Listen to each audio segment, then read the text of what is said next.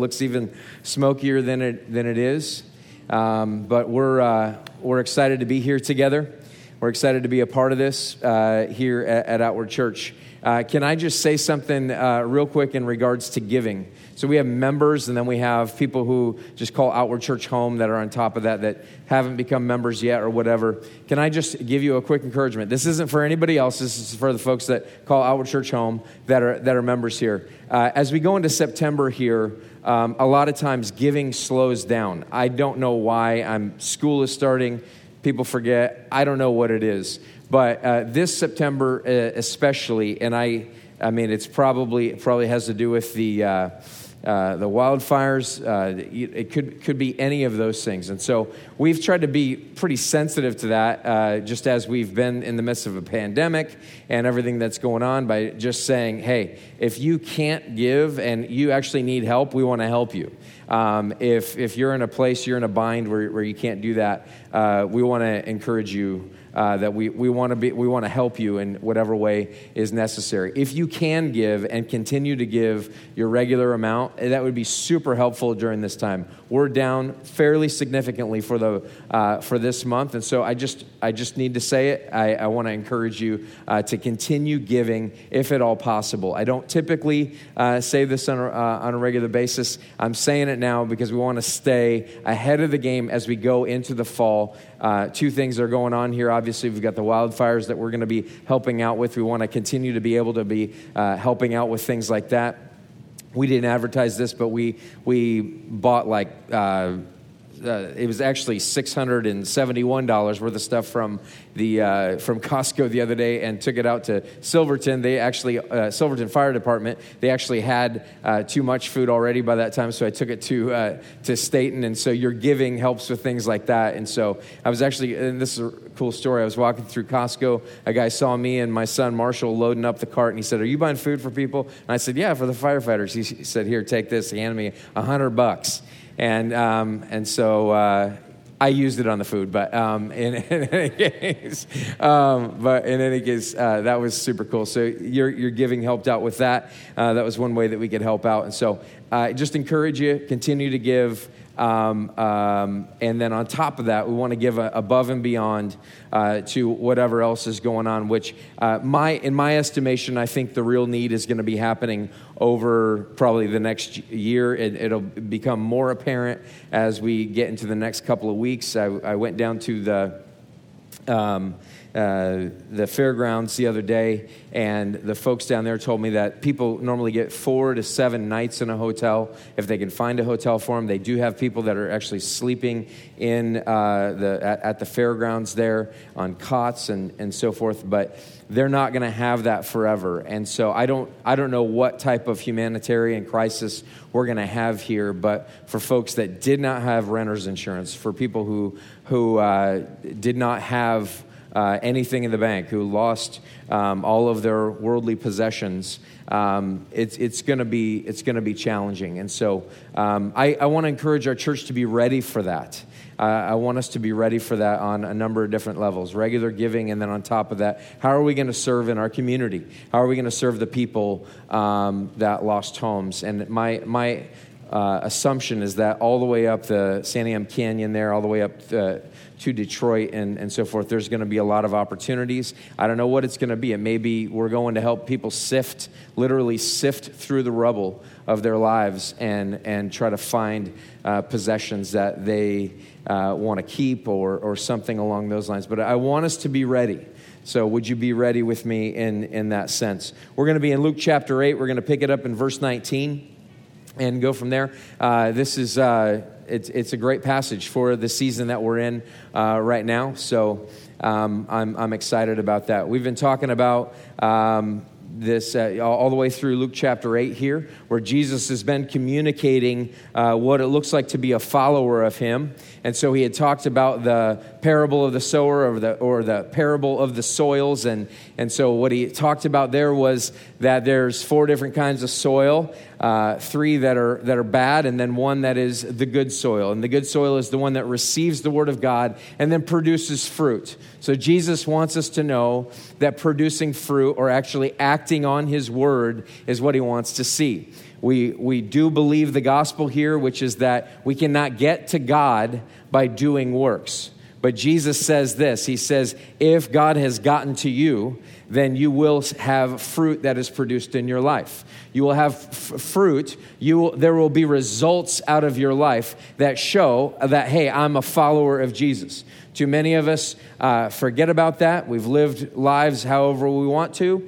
And what inevitably happens is this, is that we call ourselves Christian, but we're Christian in name only. And so Jesus is pushing back against the idea that you can be a church attender, call yourself a Christian, and then think that somehow with your life never changing, that you should have some type of relative peace, that you are in Jesus' family or something along those lines. And in fact, he talks about that in this first verse here, which I'm just going to briefly cover because we didn't cover it last week, which is verse 19 of chapter 8. Then his mother and his brothers came to him, but they could not reach him because of the crowd. There's so many people around Jesus, and they couldn't reach him because of the crowd. And he was told, your mother and your brothers are standing outside, desiring to see you. But he answered them, my mother and my brothers are those who hear the word of God and do it.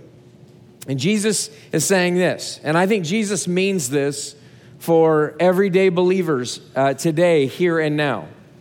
The gospel, the cross is assumed in these statements. It's assumed in that those who have received Jesus Christ by faith, his death, burial, resurrection as sufficient to cover their sins and to allow them to be saved, those people are people who hear his word and do it. He answered them, my mother and my brothers are those who hear the word of God and do it. My family, the people who are a part of my thing, the people who are in my deal, those people are the people who hear my words and act on them. And so our question this morning is, are we hearing the words of Jesus and then acting on those words? Do you hear what Jesus has to say to you? That's what these last few weeks have been about. Are you hearing the word of God? There's some practical implications there. Are you reading the word of God? Are you listening to the word of God?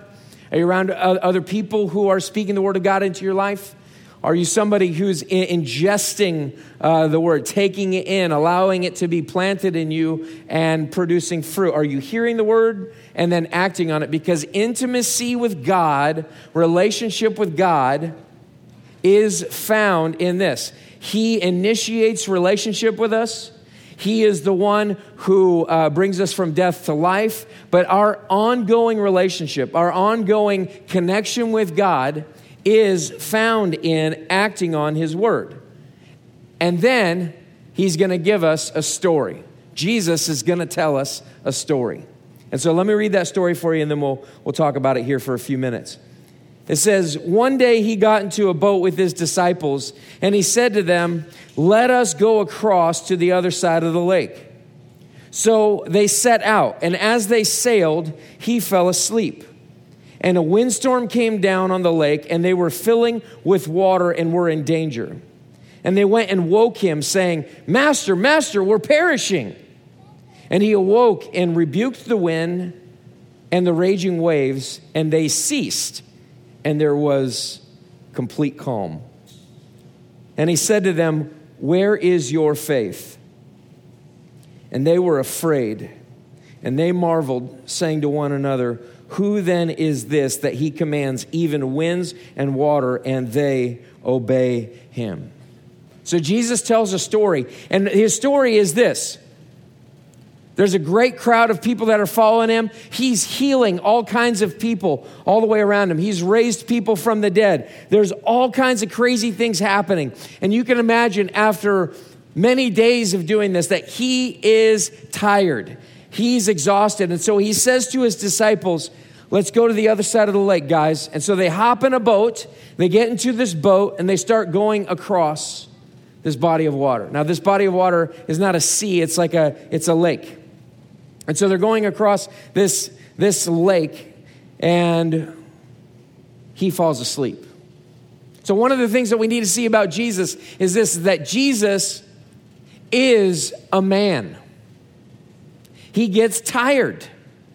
He gets tired. He gets exhausted. He runs out of energy. He's helping all kinds of people. He comes to the end of the day and he is exhausted. Jesus feels what you feel because Jesus was a man. Jesus experiences what you've experienced because Jesus really is a man. He's not just God.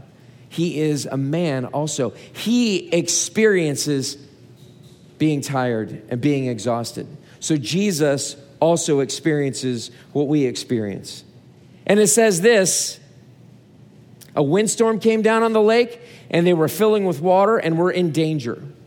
Now, when we think of a windstorm, oftentimes when I was a kid, I would think of choppy seas, which are kind of like, oh, this is kind of uncomfortable. Sometimes people might go, I can get a little seasick, and that kind of thing. But what I'm told is this, is that the words used here are akin to a hurricane, or akin to a earthquake on the sea. It is so massive. It's this massive storm, and there's these waves that are going up and then down. And then one commentator pointed out that this is not the sea that has these rolling waves where you can point the nose of your boat into it and go up one side and down the other and stuff like that. But this is inconsistent waves that they hit you from this side and then that side and then push you this way. And then they're going everywhere. And it is not just uncomfortable, but it is absolutely terrifying. It's such a scary boat ride. This is not in a canoe and the wind starts to blow. This is not anything like that. I was just in Texas visiting family earlier this summer. Here, we haven't been there in forever. And so we went there and we were on the side of this lake and there were no boats or anything. And so I said, I want to go get something fun for the kids one day. So I rented this jet ski that was affordable. And so I went and got this jet ski and took the boys from the marina, like 11 miles on the lake, over to the lake house. Well, we played all day on it, and it was amazing. I took my kids, it says 100 miles an hour on a jet ski, so that was pretty amazing. My wife was very excited about that, and so, but they had never been 100 miles an hour before, and so I thought it is my job as the father to bring danger into this equation. And so, anyway, so we did all of that. And then, so I said, okay, I'll take the girls back with me back to the marina, 11 miles across the lake. It's late in the day. And so we're pulling out of this cove and start going, and we start getting into the middle of the lake. And I realized this is not what it was when I came across in the morning. It was getting choppy. It was getting really choppy. And, you're driving on this jet ski, bam, bam, bam. And I've got my two daughters with me, and I've got my phone with me, and I can't tell where this marina is, so I keep having to take my phone out, and I've got it in a Ziploc bag in case it dies. I have no idea where I'm going. I'm trying to find where I'm going. And then all of a sudden, the jet ski starts beeping at me because it's low on gas, and I'm in the middle of a lake, and it's getting late, and I have my daughters, and so the headlines are rolling through my head of like man disappears with daughters on lake and all, those types of terrible things. I got back on and everything was fine.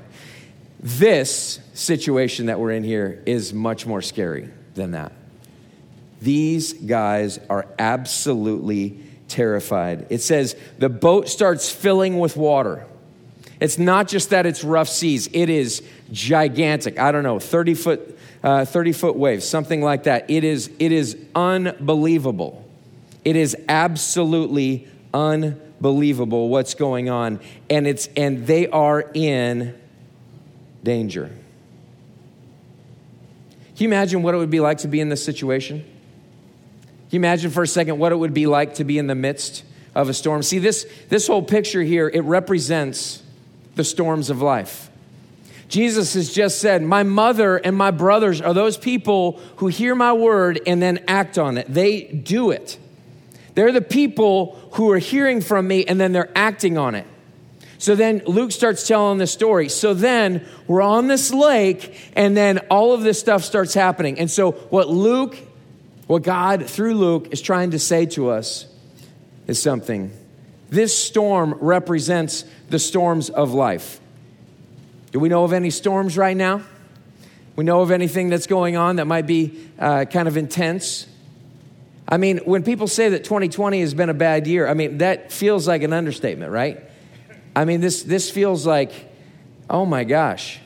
But I got to tell you, there's been many, there have been many years, in fact, decades or centuries that were much worse than 2020. I think humanity, at least in America, has become very soft. This isn't World War II. This is not, any of those other things that have gone on. However, it's new for us. And so we have a pandemic, massive, I feel like I say this every Sunday, pandemic, massive rioting, looting, burning in the streets. We have then a massive wildfire that's threatening our communities and taking out whole communities in Oregon. Oregon is on fire. Like 500,000 people displaced so far that have been evacuated. I don't know how many homes will have been lost, but I think I heard it was in the thousands maybe. I mean, down in Phoenix, entire neighborhoods, all the way down Santiam Canyon. These are the storms of life. These are the situations that we run into. But it's not just that kind of storm. It's a storm that happens like when you show up to work one day and boss calls you into the office and says, hey, man, hey, girl, woman, whatever, however you'd refer it. Why did that just trip me up so bad? But all right. Hey, hey, you, you're fired. I got to let you go. That's a storm of life. When you come home one day and he says or she says, I want a divorce. When it seems like everybody at school hates you. It seems like everybody is against you. It seems like whatever. When the career doesn't work out the way that you thought it was going to, or the hopes that you had of a career choice slip through your fingers. It's not just massive storms, but that seems pretty applicable right now, but it is every storm of life. This is what Jesus is talking about. Luke wants us to see what Jesus has to say about that. And it says this in verse 24, and they went and woke him saying, Master, Master, we are perishing. This story is in Matthew, Mark, and Luke. Mark says, save us. Actually, that's Matthew. Mark says, Teacher, do you not care that we are perishing? Don't you care about what's going on? I mean, how can you sit there and sleep? But this is pretty amazing, isn't it? That Jesus is sitting there and he's able to sleep through massive waves. He's able to sleep through the smashing of water up against the boat there. And here are his disciples who are saying, Master, don't you care about us? Don't you care? Well, here's one thing that you need to know about God. I don't know what you felt like on Tuesday as we started hearing the stories of whatever day it was, Tuesday, Wednesday morning, I can't remember which one it was, hearing the stories of the fire raging down Santiam Canyon. The fire's raging all over the place. I don't know what you felt like, but there's a sense in which we can kind of ask the question, God, are you asleep? Are you sleeping right now? Where are you in the midst of all of this? How come you don't just send your rain? God, where are you? Where are you in the middle of this? Does it feel like God is sleeping sometimes? Does it feel like sometimes like, God, I have done everything that you've asked me to do, and yet you don't seem to bless what I'm doing? You didn't bless my marriage, or you didn't bless my career, and you didn't bless what have you. See, Jesus wants us to know something. You got to hear his word to do it or to act on it. But too often, what has happened is that we're not hearing his word, and so therefore we cannot act on it. And so we wrongly assume, and we're just like the disciples. Are you sleeping? How can you sleep during a time like this? How can you do this? So there's this sleeping Jesus. And then it says, and he awoke and he rebuked the wind and the raging waves, and they ceased and there was calm. Now people try to say that this wasn't a real miracle, that maybe he was calming down the disciples, and Jesus is an incredible mariner, and so he got them, into shore and like, no, put the sail this way, or so that's not what happened. Jesus has command over nature. That's what it's saying. He speaks and boom, it's done. He speaks and it is done. He rebukes the winds and the waves. But then verse 25 says, and he said to them, there's a rebuke in this, where is your faith? Why'd you doubt me? Why did you doubt that I could do this? Why did you doubt that I had control over this situation? Notice what Jesus isn't saying. He's not saying, hey, you don't have any faith. Get some faith and then come back and talk to me. No, Jesus says, where is your faith? Where is your faith? Where is the faith that you have in me, that you said that you have? So let's talk about that for a second. Where is your faith in the midst of the storm? When life's circumstances come crashing down on us, when bad things happen and we lose our minds, one thing we can be sure of is that our faith is not there with Jesus. Our faith is somewhere else. Jesus says, I want you to hear the word of God and then do it. Intimacy with me, Jesus, looks like you trusting me in any and all situations. When I lose my mind, when I freak out, and there's a lot of reasons to freak out, when I lash out in anger, when I cannot get over these things, when I find myself in regular depression or anxiety over the situation in life, when I find myself so fearful through the things that are going on these days that I don't feel like I can leave the house, there might be a problem. Let me clarify something here real quick. There are some people who have underlying health conditions or live with people with underlying health conditions, and they need to be careful. But let's just talk about the fear for a minute. Let's just talk about the fear. When I have fear that is disabling, when I have fear that keeps me from being able to act, when I have fear, Jesus is at our door and he is asking, where is your faith? Where is your faith? Warren Wiersbe says this. He says, their problem was not the storm around them, but the unbelief within them. Actually, their unbelief was more dangerous than the storm. Where was their faith? Their faith was not in Jesus. Their faith was in their perceived ability to be able to control their surroundings. Their thought process that somehow they had life under control. They had it by the tail. They had what they needed. Our world has seemed like it was under control because of the great wealth that we have. Our lives have been improving more and more because of technology on some level.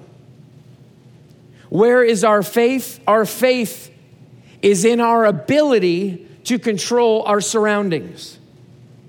Our faith is in our ability to control the things that are happening. Our faith is in our ability to please God even. Our faith is in our ability, our control, our thought process that somebody's got it under control other than God. Where is our faith?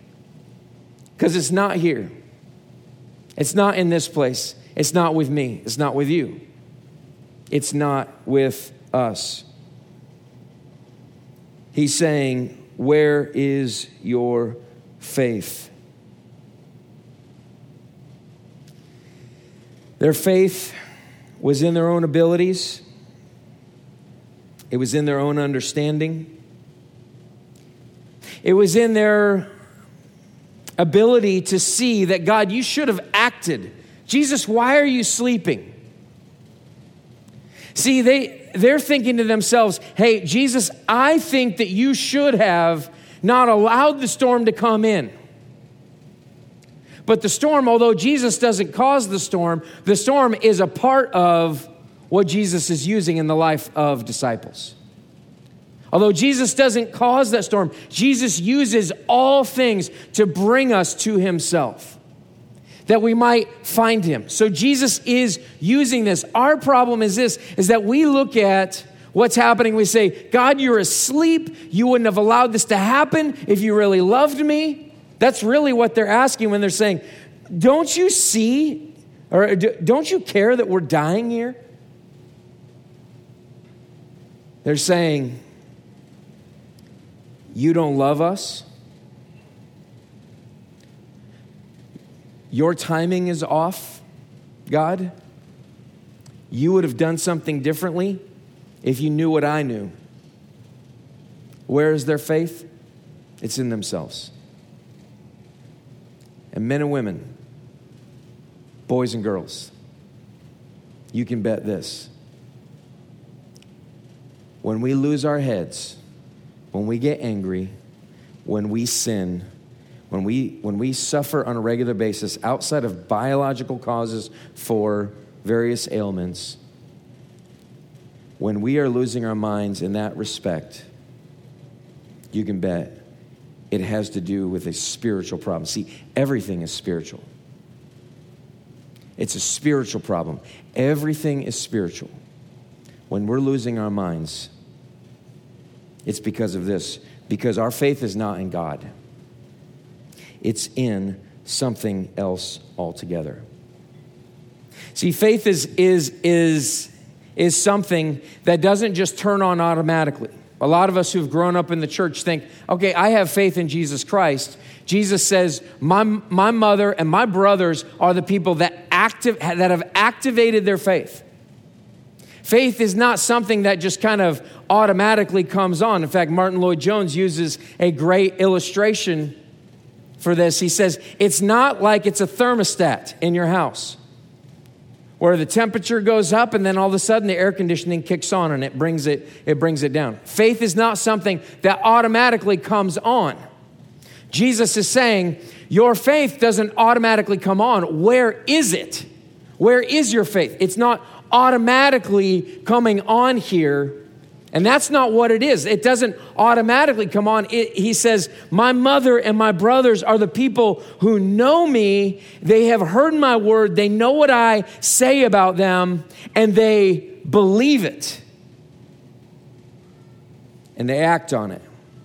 See, faith doesn't kick on automatically. Faith must be applied. And our faith must be applied in this way. Jesus says in John 16:33, I have said these things to you that in me you may have peace. I'm saying these things to you so that you're going to be able to have peace in the midst of a pandemic.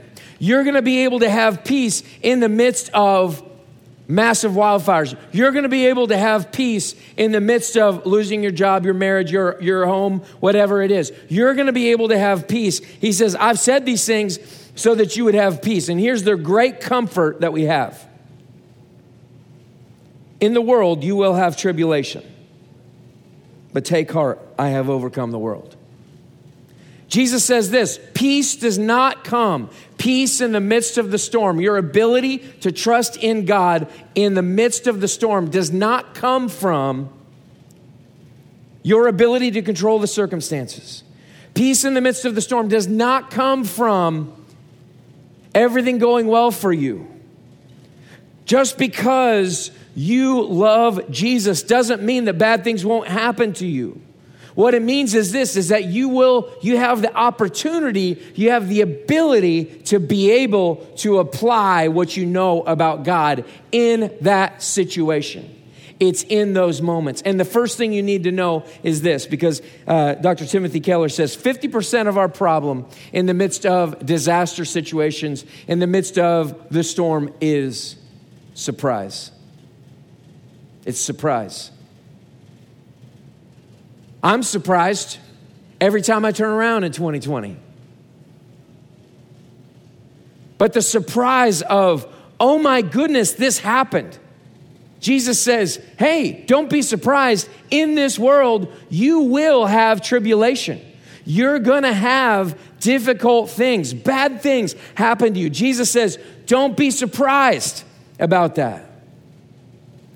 Rather, I want you to take heart.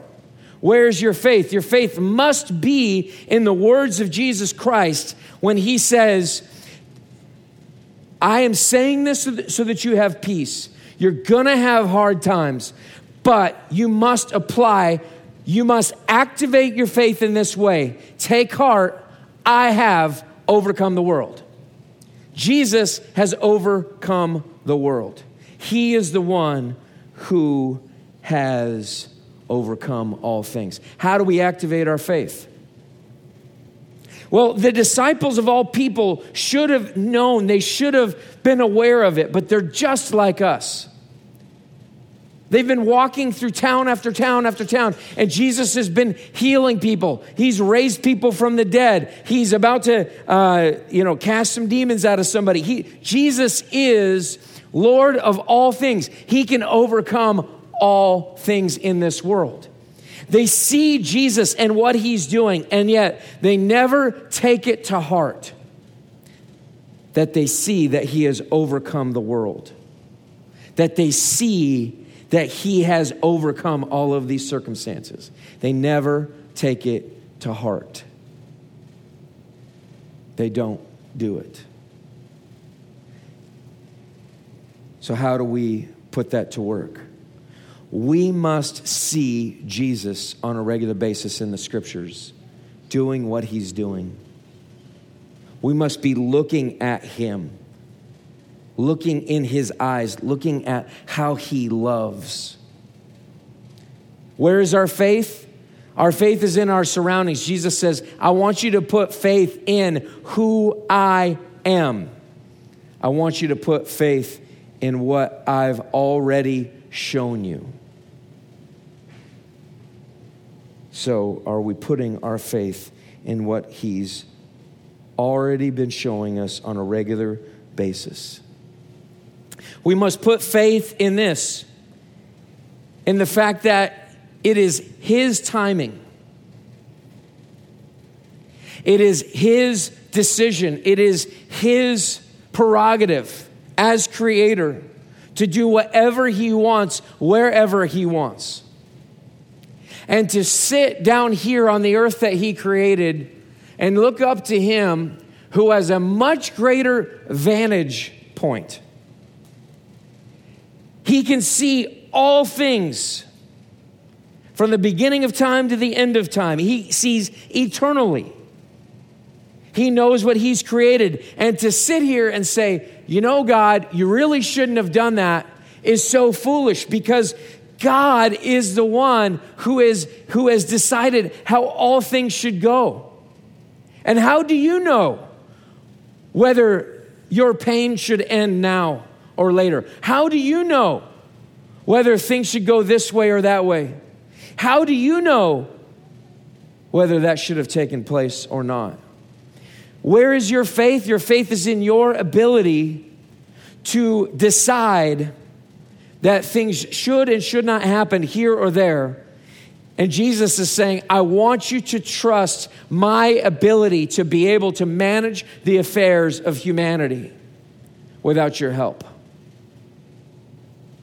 Without your help. That's what Jesus wants us to see. See, Jesus sometimes is asleep, or he seems asleep to us. But what did Jesus show them? They've been following Jesus. Oh, yeah, I'm a follower of Jesus. And Jesus shows them in the midst of this boat, you're following me, but you're really not expressing faith in me.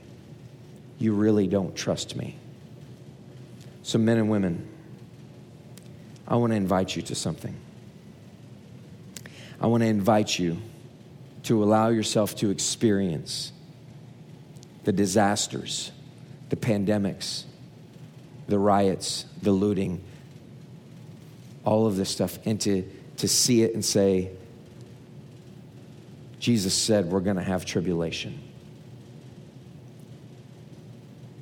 But to take heart, he's got it under control. He's got it. I wouldn't have done it this way. I don't know why God allowed a wildfire. I cannot answer that question. But he did. And so how are we going to trust him in the midst of that? The last thing is this, is that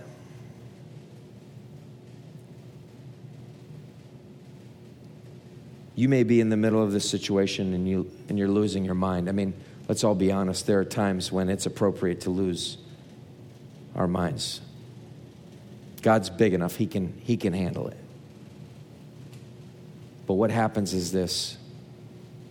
They still go to Jesus. They don't start bowing down to other gods. They don't just sit there and scream and yell and whatever. They still know to go to Jesus. They're like children. We are like children. And all Jesus wants is this. Just yell out to me. It doesn't matter how small your faith seems right now. Just yell out to me. And tell him what you think. God, don't you care? God, don't you care that my business is failing? Don't you care that my life is coming apart? Don't you care? See, that's faith. It's not super mature faith, but it's faith.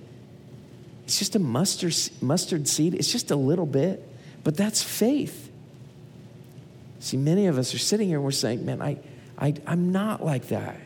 You know what? It's true. I'm not like that. Gosh. But I at least want to be like the disciples and say, Master, we are perishing. And that's what Jesus wants from you. Because maybe you haven't even began a relationship with Jesus. Maybe you thought you did, or you've been an American, and so you thought you just got included because you went to church as a kid or something like that.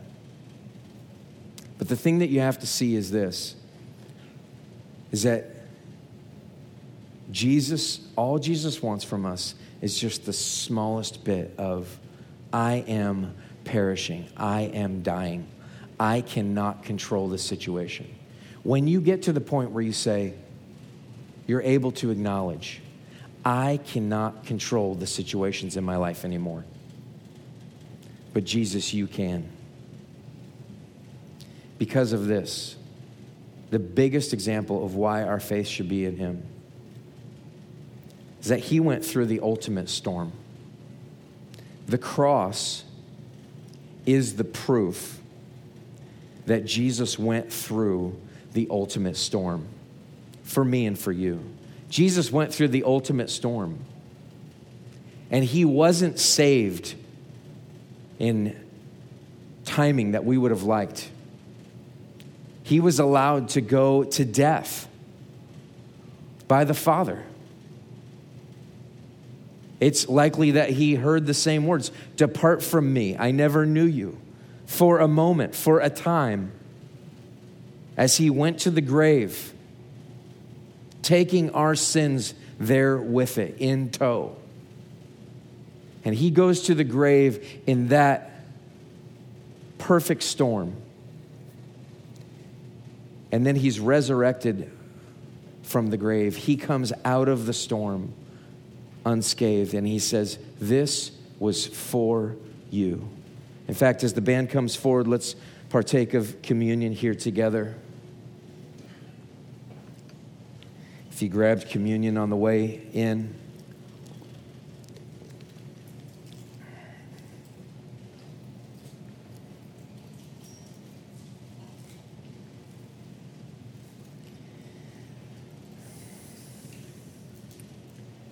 Jesus is saying to you and to me,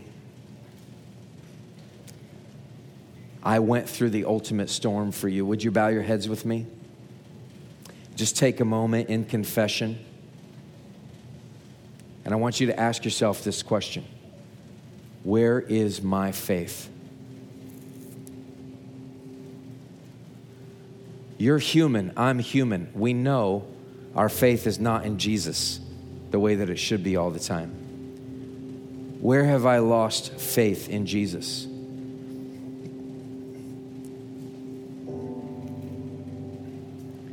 Your and my sin is a result of a lack of faith in Jesus. It's saying, I know better. I know how to get pleasure. I know how to get power. I know how to get this outside of you, God. That's sin. Confess it to him now.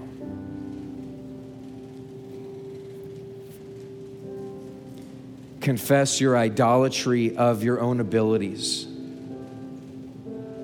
of your own timing, of your own way of life. Confess that you have worshiped other gods other than the true and the living God.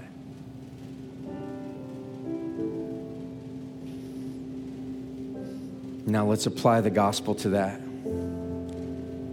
Jesus says this, my body was broken in the ultimate storm. My body was burned. My body was made sick. My body took everything on for you. This is my body, which was broken for you. Do this in remembrance of me. Let's partake of the body.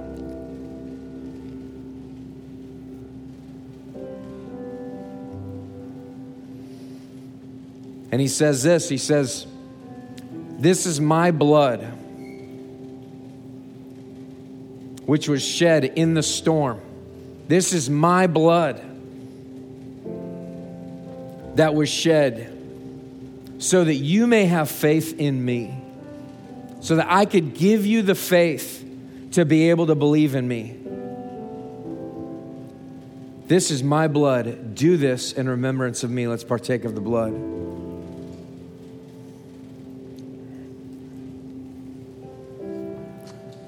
Lord Jesus, this morning, we thank you and we praise you that you went through the storm on our behalf, Lord, so that we can trust you. Lord God, would you stir up faith in us? Lord, may we recognize as we go through this coming week, Lord, I pray that each one of us here and those listening online would remember that we must apply this to our lives this week. Where is your faith? Jesus is asking you, where is your faith in this moment? Because it's not in me, it's in something. Lord, may we remember that. It's in your name we pray. Let's continue to worship here for a few moments.